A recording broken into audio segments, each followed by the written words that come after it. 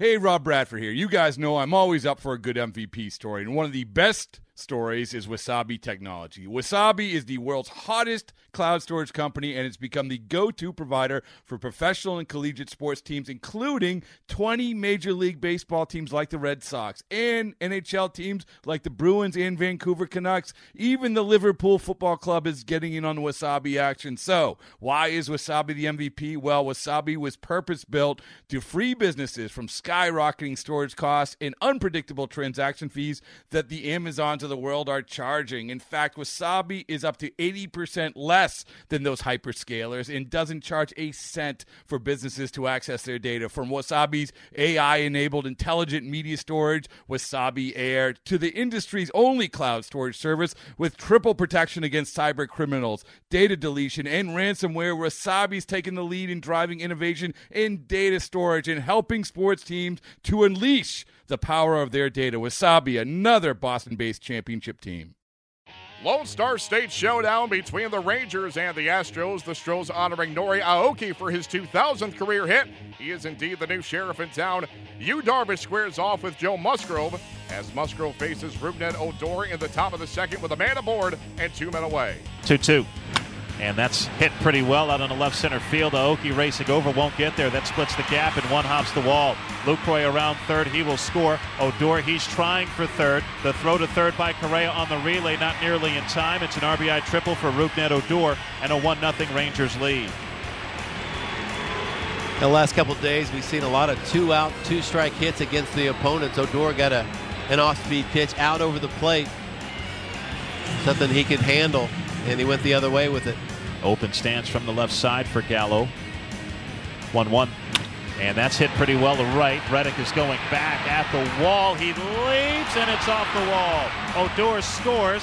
Gallo tearing around second. He's on his way to third as Springer gets it back in. That's back-to-back RBI triples for the Rangers, and they lead it 2-0. Reddick leaping at the fence, and now trying to score. The throw to the plate, and he's out. Ball got away. Ball wound up at the plate. As the ball went to the backstop, Musgrove throwing to McCann to get the out at home. Darvish long set. Here's a 2-2. And Bregman lifts this one in a shallow left field. Racing in Mazara, and it bounces in front of him. Beltran scores. An RBI single for Bregman. And the Astros are on the board. It's 2-1 Rangers. Astros' first hit dropped just in front of Mazara. A brutal jump by Mazara. A late start on a pretty big swing by Bregman, but it caught off the end of his bat and fooled Mazara. Tough way for Darvish to give up his first hit, but a big break for the Astros with 2 outs. Awkward looking bent leg slide by Mazara going after that baseball coming in and unable to come up with it. Diaz works from the first base side of the rubber. Leg kick and the pitch. And Mazara drills this one pretty deep to center. Springer is going back, looking up, and that is gone.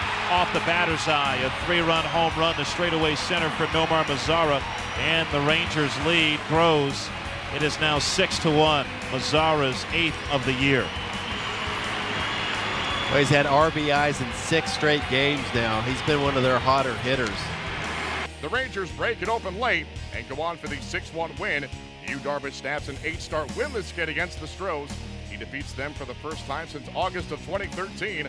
But Elvis Andrus went 0 for 3. That snaps his hitting streak at 15 games, which had been the longest active streak in the major leagues. The Astros have spent the majority of the big league season riding atop the standings, but they have hit a bit of a skid lately as they fell to the Rangers on Monday by a 6-1 final. Here is Houston skipper A.J. Hinch commenting on the loss. We had a hard time with Darvish. He was very much doing, Yu Darvish things. I mean, I think his breaking ball today was better than we've seen. He used it often.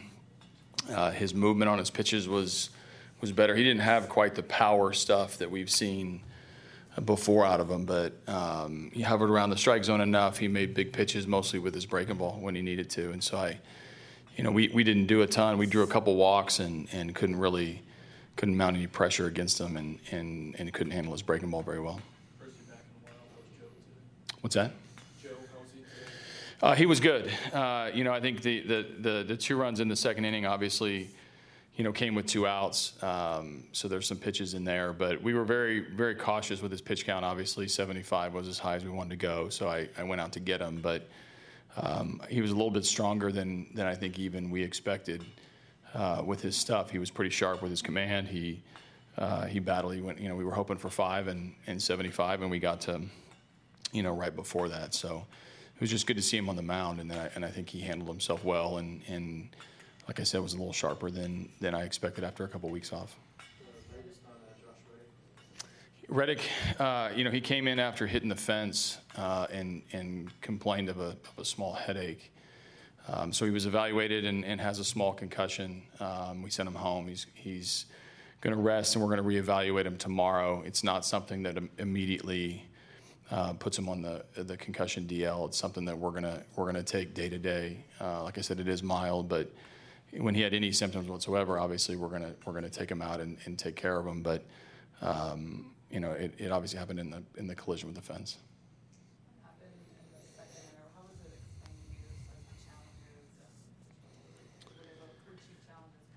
So it was one challenge that was applied.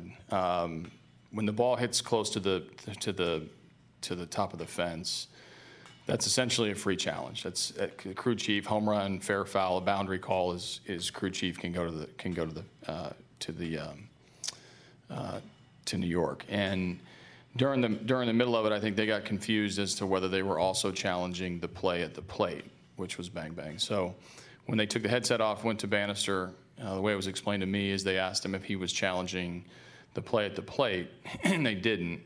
And so once the boundary call was shown that it was a non-home run, the play was over. When they came over to me, I was wondering why it wasn't a challenge when they motioned at home that they made 2 calls. They made a safe call on the boundary call and an out call at home. So I was wanting to know if they had lost their challenge. So the umpire told me that the signal was a little bit off because it was really just about the boundary.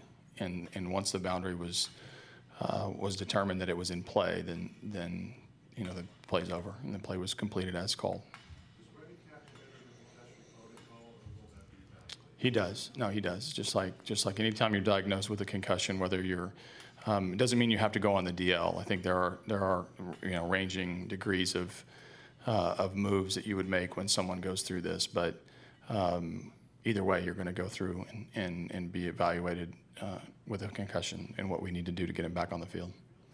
The Astros send Brad Peacock to the mound on Tuesday. He'll be opposed by Nick Martinez.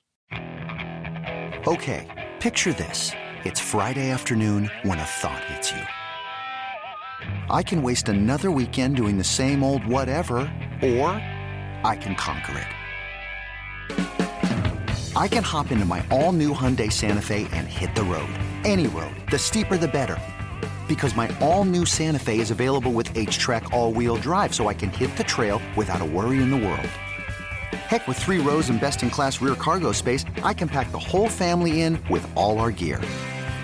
We've got available dual wireless charging for our phones, so we'll never lose touch with civilization, and we won't lose touch with the primordial power of Mother Earth. So which is it? Waste the weekend or do something a little more epic? And conquer it in the all-new Hyundai Santa Fe. Visit HyundaiUSA.com or call 562-314-4603 for more details. Hyundai, there's joy in every journey.